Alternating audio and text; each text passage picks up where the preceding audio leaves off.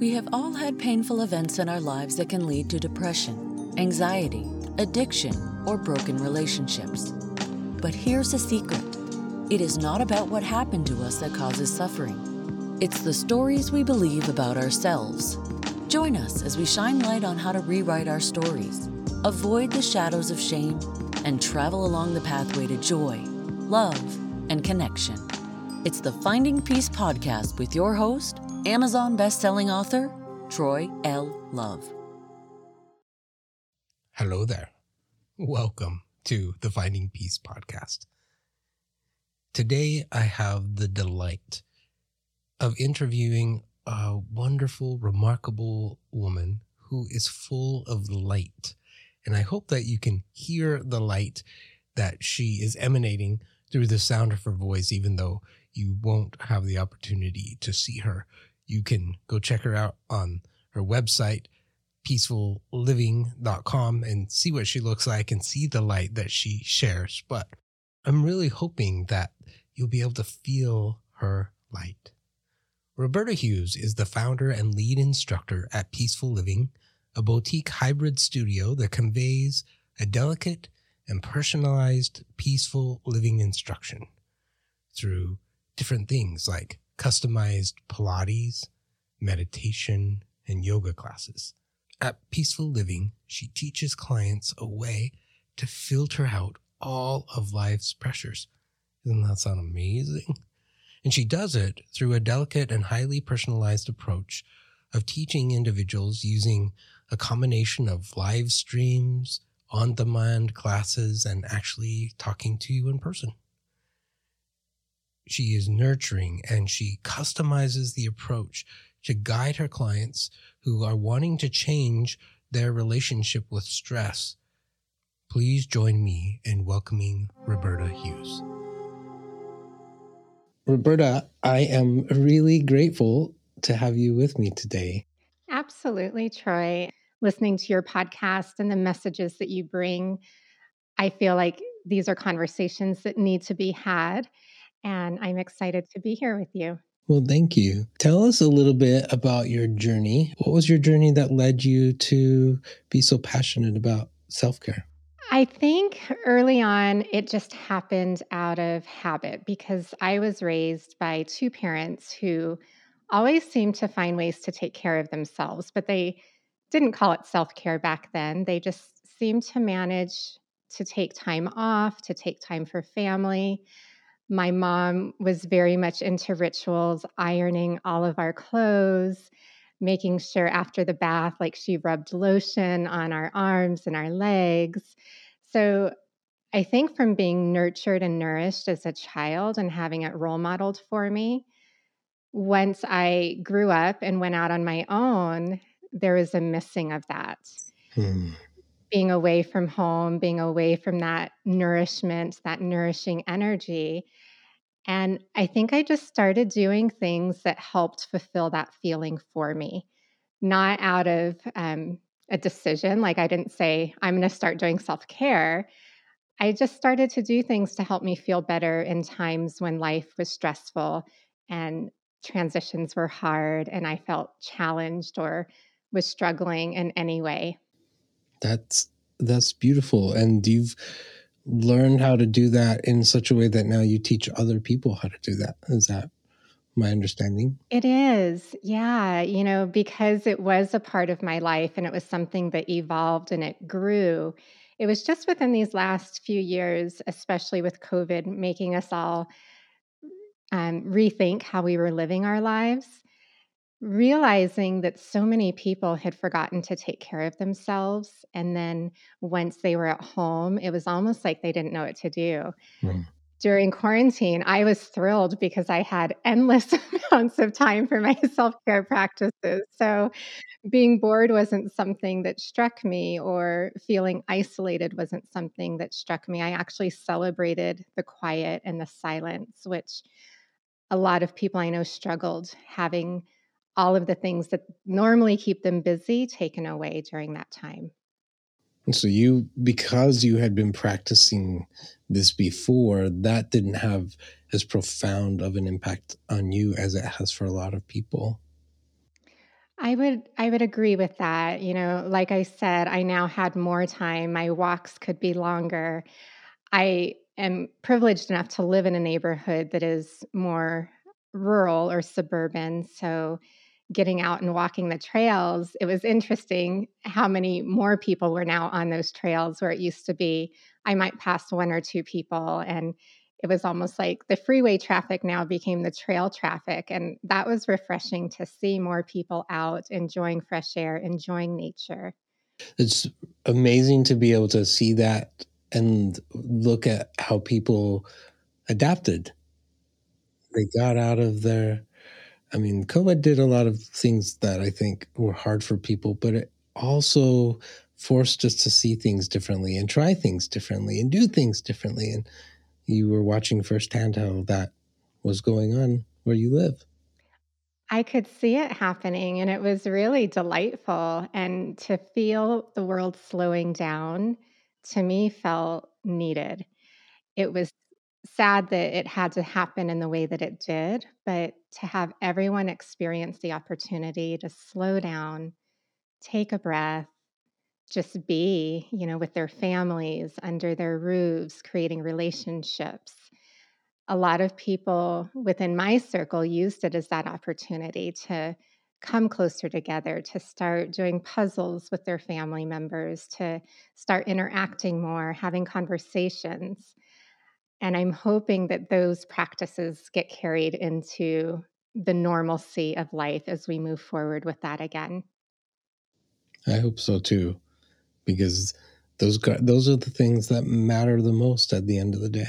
I was just going to add, I know for some people it's been a very stark transition back into the real world, especially people who work for companies and businesses. It's almost like they went from 0 to 500 after COVID, having to just jump right back in and renew their energy and their spirit and their drive and almost be on overdrive. Right. And trying to catch up, which I don't know if we actually need to catch up, but there's that push again, going back into the hamster wheel, I guess. You talk a lot about peace in the different things that you do, which is one of the things that I love to talk about. And one of the things that I was reading as I was going through is that peace doesn't just like come naturally, it just doesn't settle on you. Can you say more about that? Yeah, I think peace is a practice. It's something that you feel and experience through self awareness practices, mindfulness practices. Peace is intimately connected to the breath. When you're with your breath in any given moment, there's that feeling of presence and peace. Peace can be elusive, and if you try to grasp for it, it's going to keep moving further and further away. It's that place within yourself that you find when you become grounded and present and mindful. And that could be for a blink of an eye, for part of your breath. There are four parts to the breath: the inhale, the exhale, and the pauses in between. That pause after the exhale is the most pregnant moment of peace possible. So when you find yourself in that place, it's it's palpable. You can feel it. That is the most beautiful description of peace that I've heard. I've Oh, asked a lot thank of you. people on the podcast what that means, and that was beautiful. And it is those moments. It is moments. I think so. I like to think that we can plant these little seeds of peace throughout our day, and you never quite know where it's going to bloom or where it's going to sprout, but you do things to support it, to nourish it, to water it, and then it's there. And if you're present, you'll feel it and you'll be with it in that moment. And that's where true joy comes from, is being in that moment of peace when it's available and when you're present to it. What are some of the things that you do to plant that throughout your day? My self-care practices. So I am a creature of rituals. I have rituals that I do from the time my feet hit the floor in the morning till the time I pull the covers up over my body at night. And the rituals aren't rigid. So oftentimes people will ask me, "What are your rituals?" And I have many things that I do, but it's not always going to look exactly the same every single day. But once I wake up, I like to take my time getting ready. So that might be when I listen to a podcast. And while I'm listening to the podcast, I'm doing my skincare routine, which includes facial massage and gua sha using stones. And I just really take my time. I have these little balls that I'll sometimes roll my feet while I'm brushing my teeth. Um, and then once I'm ready, I will have breakfast. I have to be really mindful about meals. I'm the person that will forget to eat until it's way too late. Mm. So I actually, as some of my goals have, I will have breakfast by 9 a.m. every day, or I will have lunch by 2 p.m. every day. Um, and depending on how busy life gets, I'm sometimes really mindful about it and sometimes not so much. In the winter, I always try to have a cup of tea in the afternoon. In the summer, I usually eat my meals outside with my dogs, sitting in the grass, away from electronics. Mm. At nighttime, I have a whole bedtime ritual where, again, I do a lot of self care things for my body, for my skin. I dim the lights. I use essential oils and a diffuser. So I just kind of let my body know it's time to quiet down and settle in for the night. That sounds delightful. That sounds really, really nice. It does, but then as I say some of this sometimes to people that I'm working with, they feel so overwhelmed. But again, I have to remind people this has been years of evolution for me. It's not that a year ago I said, "Okay, I'm going to practice self-care," and I started doing all of these things. They've evolved probably for my entire life, and things that are new to me, I practice them and sometimes they'll stick, sometimes they won't. So that's how you build your self care practices. You try them on, you see what fits. You don't try to mimic what someone else is doing. You really are looking for the things that nourish you, nurture you, and instill that feeling of peace and calm and quiet. Mm. That's beautifully said. Some Thank people think that self care is selfish, you. and some people don't believe that they are worthy of taking care of themselves. They feel like they need to show up for everybody else, but they don't really feel like they're worthy of doing that themselves. So, what would you say to the people who think it's selfish? And what would you say to the people who maybe struggle with even believing that they're worth taking care of in the first place? I would say that I have sat in both of those places myself. So I was a young mother. I had my first child at the age of 25. And at that time in my life, I was just in the throes of parenthood. I now call that the boot camp of becoming a parent. You're sleep deprived, you're tired. Um, Anytime I wanted to take time for myself during those years, it felt like a selfish thing to do. I always felt guilty leaving my baby and taking the time for myself. Um, it took me a while to understand that that time helped to nourish me so that I could be more available to my baby, to myself when I was parenting. Um, I think being a parent, though, we always feel that guilt when we're taking time for ourselves versus our children. And I imagine people who have jobs that are very demanding and work that they love feel that sense of guilt as well. And that's, I think, where the idea of selfishness comes in. Like, if I take this time for myself, it's not happening where it really needs to happen. I'm not giving my attention to the things that need my attention.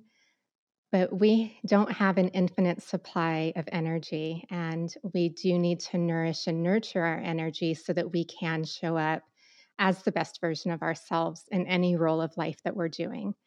So it's not a selfish thing, it's an act of sustainability, if you will. You're sustaining. your ability to be who you are and to do what you love to do or want to do in the world.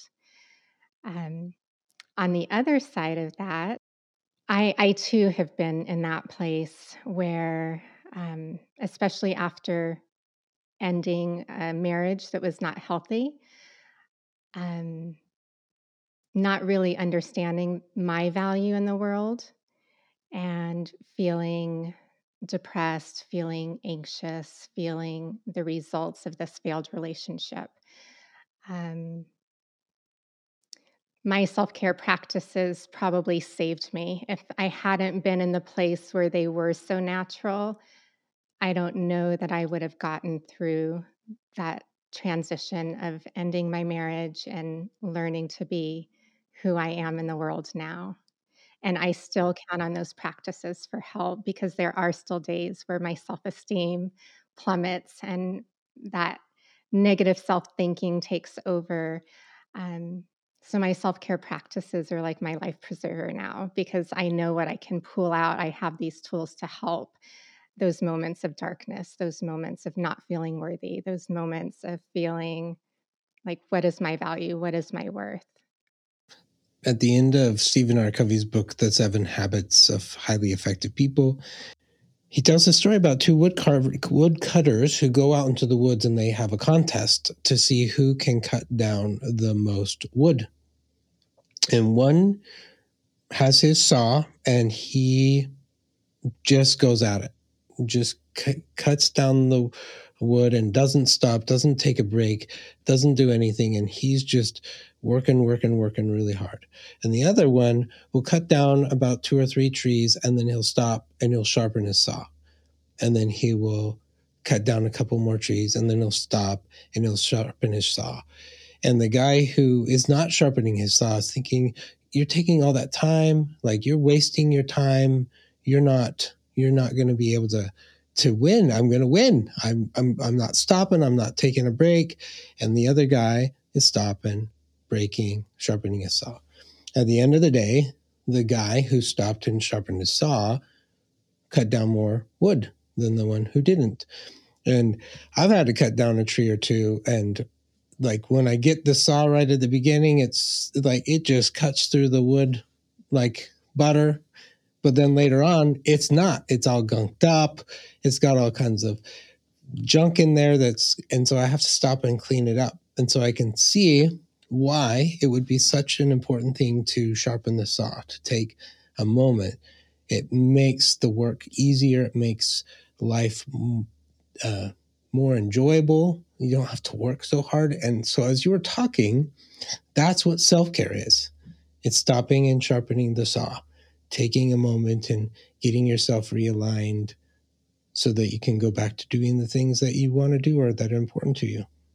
I love that story, and I love that it sparked, your thought that this is what self-care is. And it is important for each of us to have our definition or our reason why self-care is important. So for you to say that just now out loud, I think will help so many people because that really is what self-care is, that moment to sharpen your saw, to become clear, to refocus, to reset, and to have more power to go forward.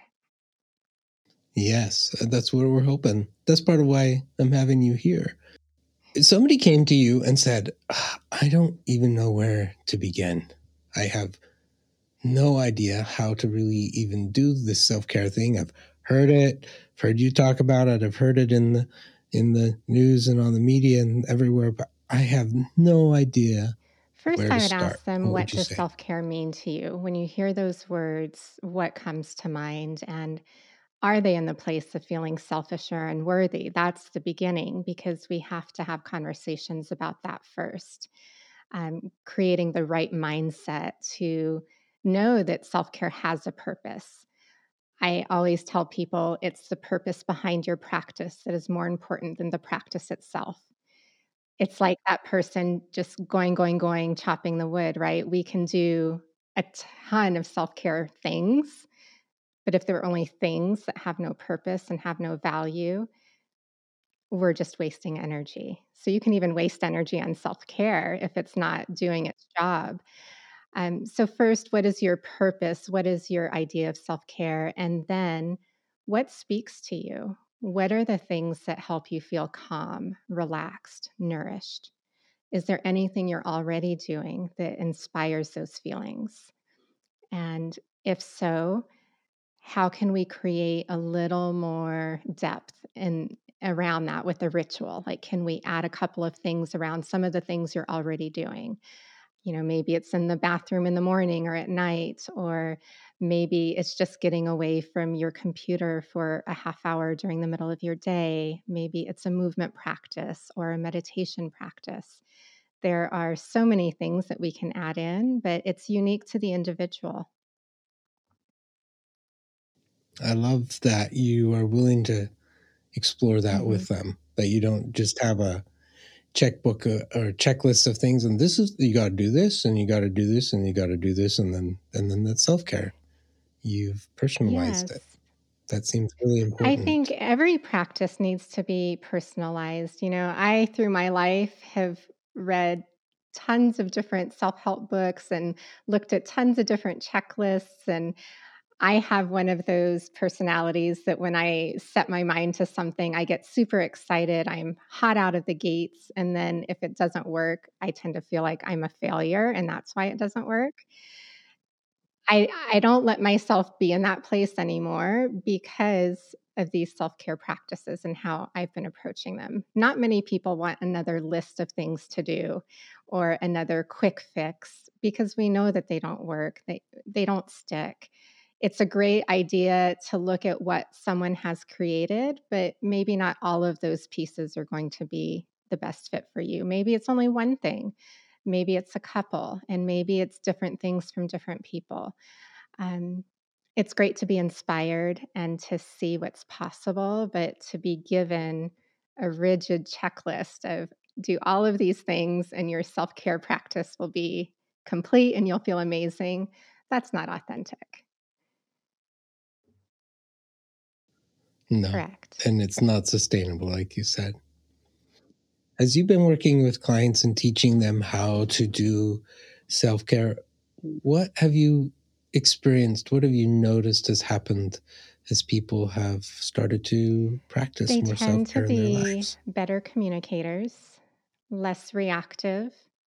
Their relationships tend to improve and they start sleeping better. And they become more aware of when they wander away from their practices.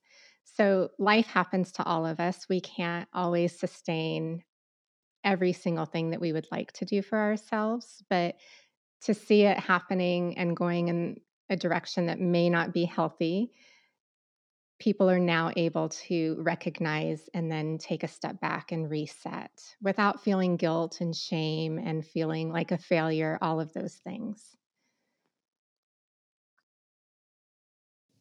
You just listed off things that I need more of: better sleep, more serenity, feeling better in my body. And all of that comes It from does. the simple Yeah. practice of And self care. figuring out the pieces that are going to inspire those things for you. What will inspire a better night's sleep?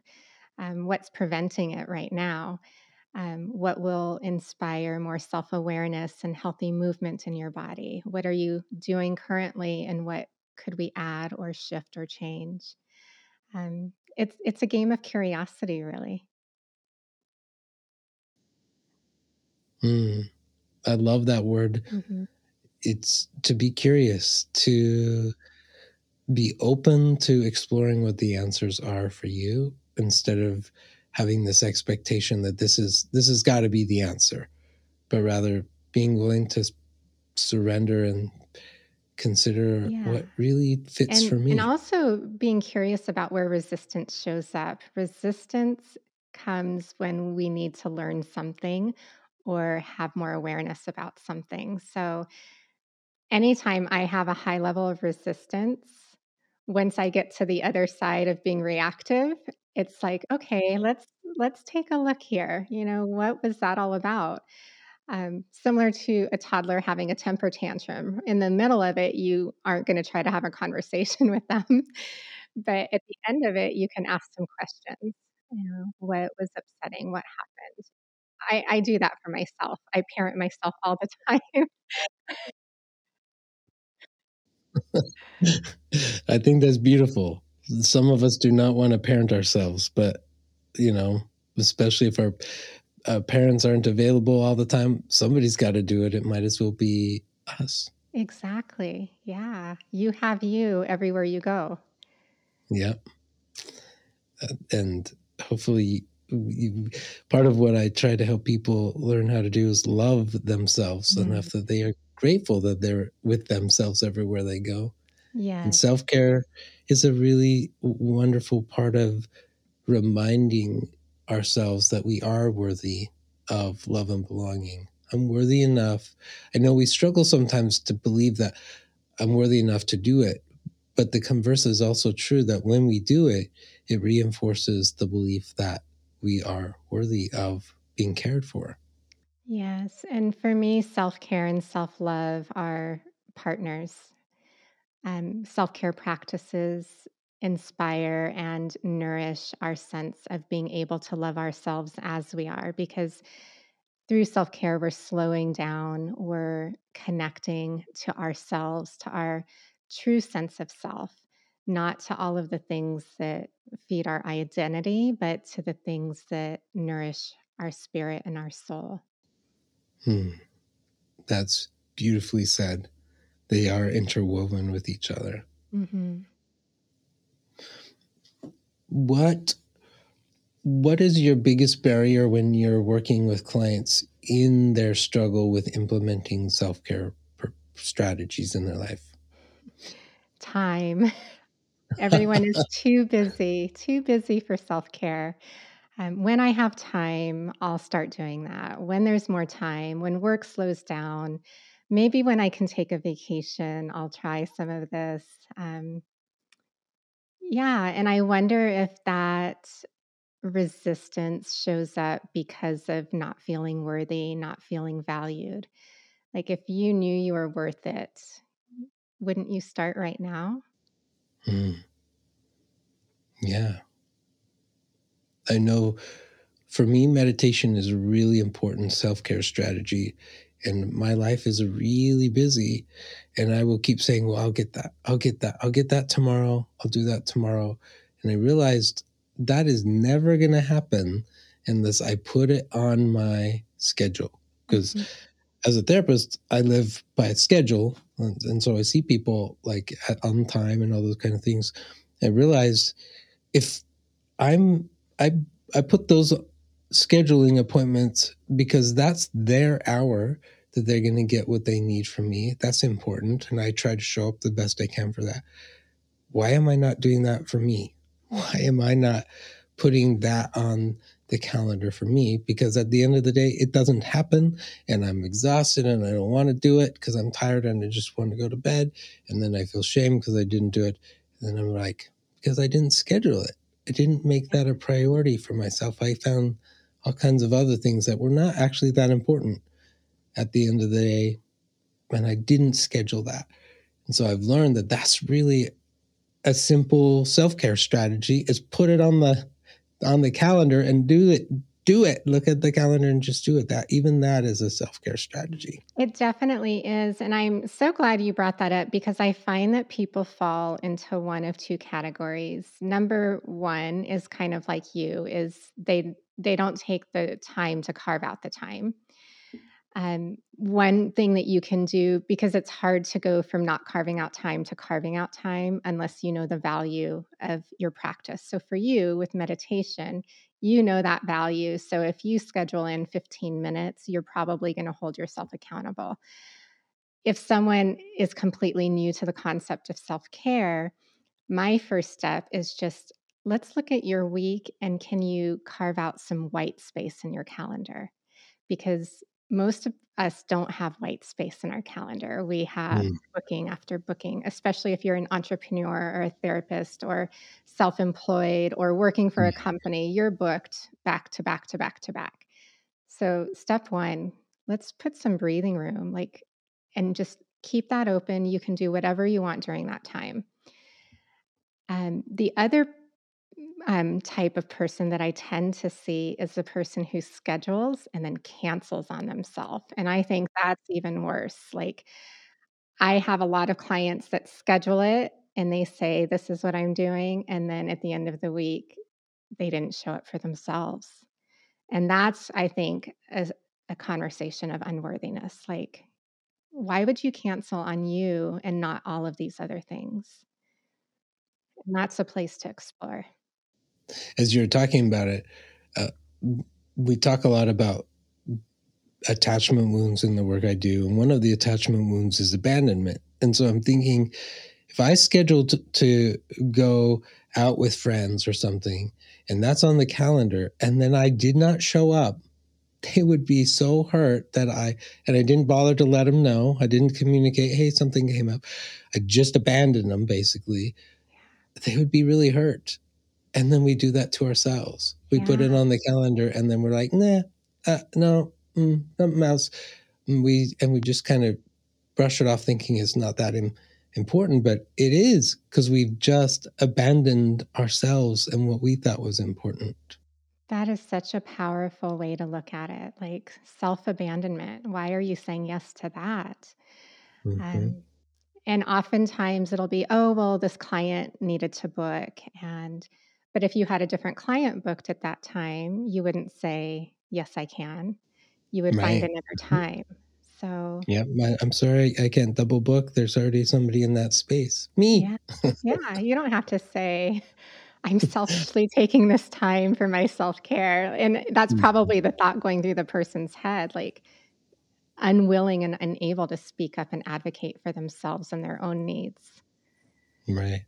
It's another way of sharpening the saw. I think what would happen to me is like, oh yeah, I'll put that person in because they probably need it really bad, and I'll sacrifice myself right now, and I'll get around to it later. And then realizing, no, I didn't actually get around to it later. And yeah, that person was benefited, but I wasn't I wasn't showing up in my best space. I was not, because I hadn't done my self-care. So I was trying to saw that log, and I hadn't sharpened the saw for a few days. So I Yeah. probably wasn't as good as I could have been for me and for that person. Yeah. How do we hold the space for others when we can't hold the space for ourselves? Right. That is a question to be curious about. It is. Well, I love this topic. It's one of my favorite topics of self-care, and I'm really grateful that you've been with me today. I have some questions. We do this at the end to just get a little bit better acquainted with you. So would it be all right if I ask them? Yes. And I knew these were coming. I'm a little excited and a little nervous, but go ahead. All right. What's one thing about you that surprises people? Gosh, maybe my nationality or my heritage. My father is African American and my mother is Serbian. So, growing up in Southeast Arizona, most people thought I was Hispanic. And I think Mm, they're surprised to find out what my lineage really is. I was. I didn't know. I mean, I can see you on the camera, and that was not what I would have picked. Yeah. That's beautiful. Thank That's you. awesome. How often do you get to celebrate that heritage? To celebrate it, gosh, not often enough. I was able to go to Yugoslavia a couple of times with my mom up until the age of 23. And she probably does the best job in keeping the Serbian spirit alive through our religious holidays and her baking and her recipes. So I think I celebrate that portion of myself through cooking now for my family and my children. My African American roots, my dad didn't talk a lot about what it was like for him growing up. So I always felt a little separate from that part of me. I have a lot of curiosity now, and I am trying to learn more, but he still is very reticent to share. I'm curious what one of the favorite foods or meals that your mom makes would be. So, my favorite actually is bean soup, and it's such an easy meal. It's such a simple meal, but when I would go with her to Yugoslavia, that's what we would eat, bean soup and fresh baked bread. So, bean soup, fresh baked bread, and a tomato sliced up is like comfort food to me. Oh, that's so awesome. That is so beautiful. Those were not questions on the list, but I just wanted to ask. So Yeah. I love culture and I love food. Yes. So that's Well, she awesome. also makes gibanica, which is similar to spanakopita, if you're familiar with that, as a Greek food. So gibanica is phyllo dough and feta cheese, and then she adds some spinach and egg, and she bakes it, and it's this fluffy, beautiful pie of goodness. Oh, And then that she sounds also makes baklava, which is a delicious treat. So I love baklava. That's so awesome. We have all faced a major decision in our lives that has resulted in us choosing to take a left turn instead of going right. When were you faced with such a dilemma and how did it work out? can you clarify? So, in taking a left turn, does that mean maybe making a bad decision? Not bad or good. What it means is like most people would have said you should have taken this path and you Mm, chose the path less trodden. And mhm. how did that work out? Probably going through my divorce would be that situation for me. It would have been much easier to stay in that relationship because it was familiar. It was what I knew. It made sense from many aspects. However, I was so unhappy and only feeling like a fraction of myself. So, making that choice was a pivotal moment for me in my life. That would have had to have been a really hard Mhm. decision to make because Yes. it sounds like you had little ones that were also involved. And so making decisions like that don't just affect you, but affect others. And yet, if you're only operating at a fraction of yourself, you have to do something different. Yes. Yeah. And my boys, I have 2 boys, and one was in high school, the other was in middle school. So those ages are not the best ages to make a big life decision. Um, but it was time. It was time to choose. And I honor that they say that going through the divorce is out of the most difficult things that somebody has to go through.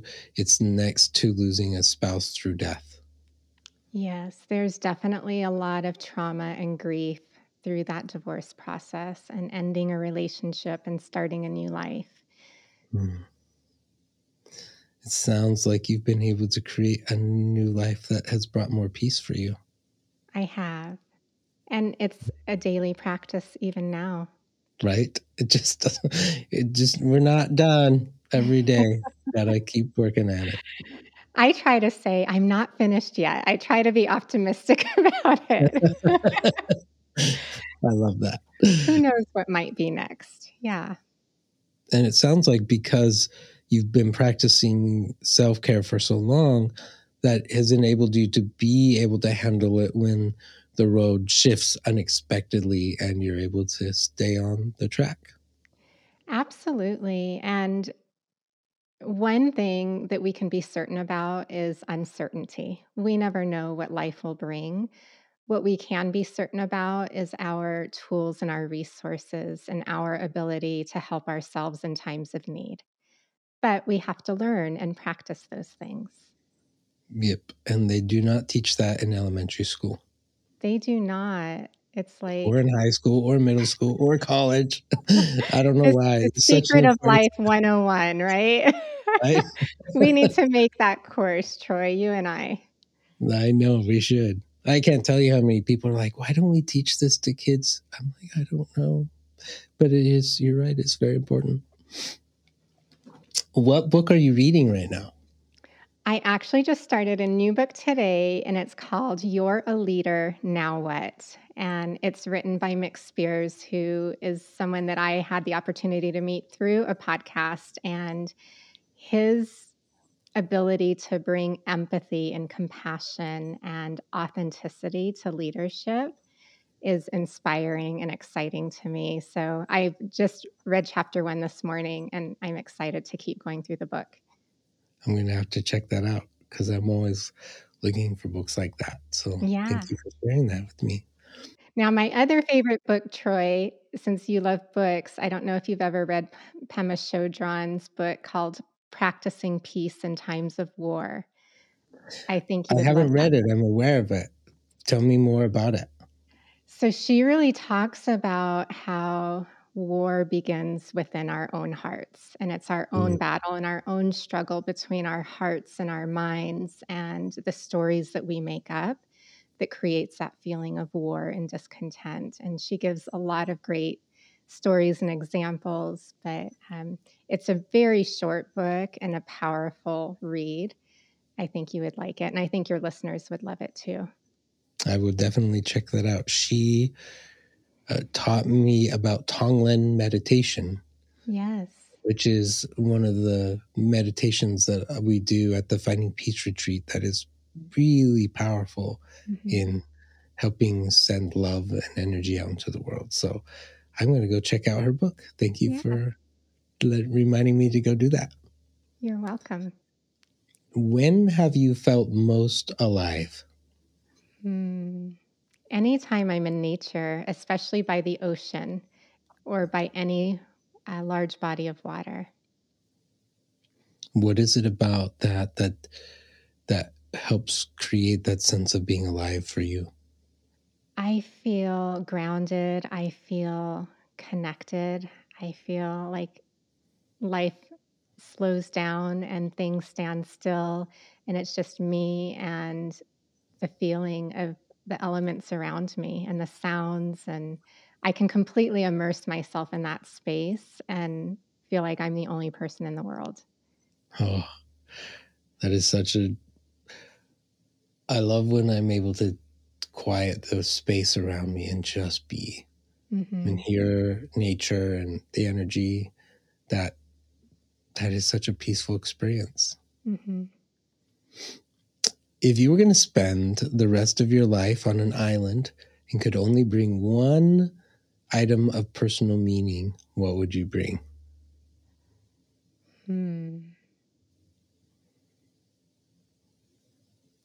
Probably photos of my children and family. Yeah. I like that answer. One guy cheated and said, I'd bring my wife. I was like, okay, that works. Well, I was assuming that other human beings couldn't be named. And then, of course, if you pick one, then I the know, others right? are like, oh, what about us? At Such a least hard decision. photos, I don't know about you, but when I look at a photo, I feel strongly connected to that moment and that memory and that energy of the person. So I think a photo book with all of my favorite people. I like that. Yes, when I see pictures that love, especially with my little kiddos that are not little anymore, I remember them. It brings me lots of joy. Can you name a person or a teaching that has had a profoundly positive impact in your life? Sarah Powers was one of my teachers through Yin Yoga, and her spirit and her way of inspiring through words as she taught spoke to my heart and transformed my life. And that was what really got me into the practices of Yin Yoga and meditation and learning to quiet and practice these moments of peace. Beautiful. The next question is what we've been talking about the whole podcast, but what's a daily practice that you must do every day? Every day, I must take time away from electronics in some way, whether it's taking a walk or sitting out front with my dogs in the grass, shoes off. Um, I call it the digital peace moments of my day, putting the electronics in the parking lot and just being with whatever's in front of me. I don't think enough of us do that. Yeah. I think I don't know a lot. I'm not a scientist. I don't know a lot about how all those electromagnetic waves and things affect us. But to be able to put those away for a moment and just be with the energy of the earth and the sky, I don't think we do that enough. So I'm glad you do that every day. Yeah, and although I'm not a scientist, I have studied the brain quite a bit. One of my children had several concussions, and one of the things they tell you when you're healing a concussion is to avoid anything digital because those digital waves stimulate the brain. And when the brain is stimulated, it can't heal from a concussion. Mm. So if it can't heal from a concussion, think of that onslaught of stimulation that most of us experience every single day. So when we're looking at people who have anxiety and depression, that constant stimulation has to be rewiring the brain and having an effect and an impact on your nervous system. So I think we need to practice putting it away and turning things down, teaching our bodies how to come to these places of stillness, letting them remember that it's possible and strengthen that power, sharpen the saw, and then we can be more at peace, more present, more focused, more clear. Well said. What's one question that you wish I had asked you, and how would you have answered it?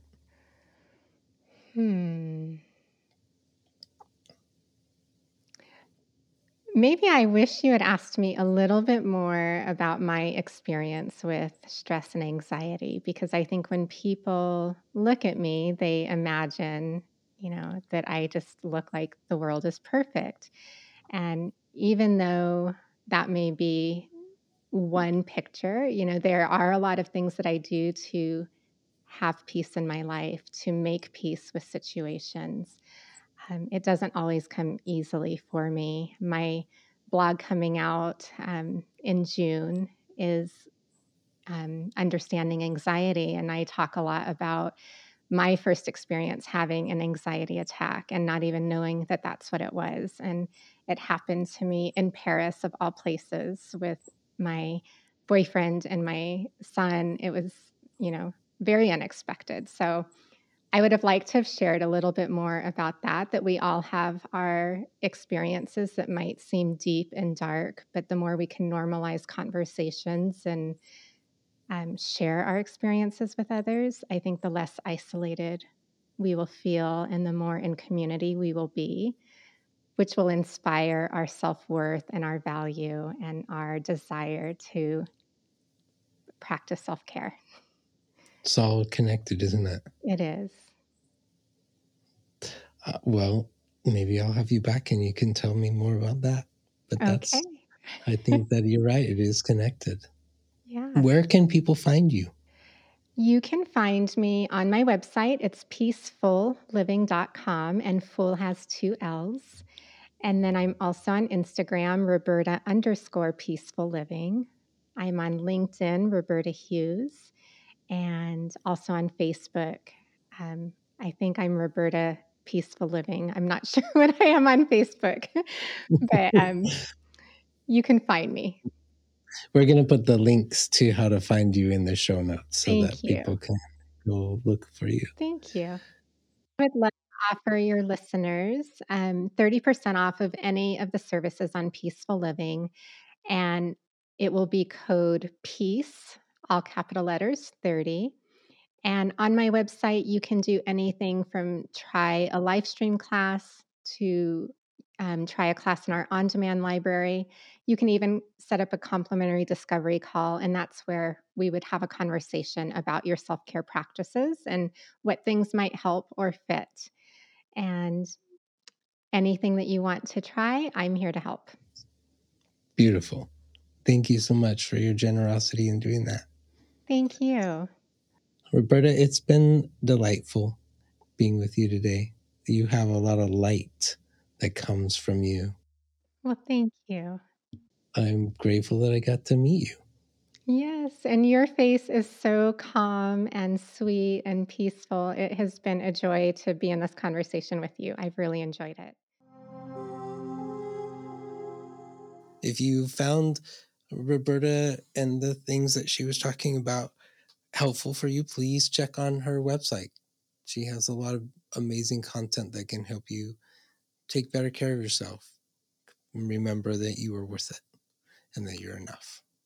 You've been listening to the Finding Peace podcast. If you love the show or want to ask a question, let us know by going to findingpeaceconsulting.com. There, you can also learn about the Finding Peace 5-Day Challenge. Remember to subscribe to this podcast so you won't miss the next episode. And if you are listening on iTunes, please give us a 5-star rating. It really does help other people find this podcast more easily. Thank you for spending part of your journey with us.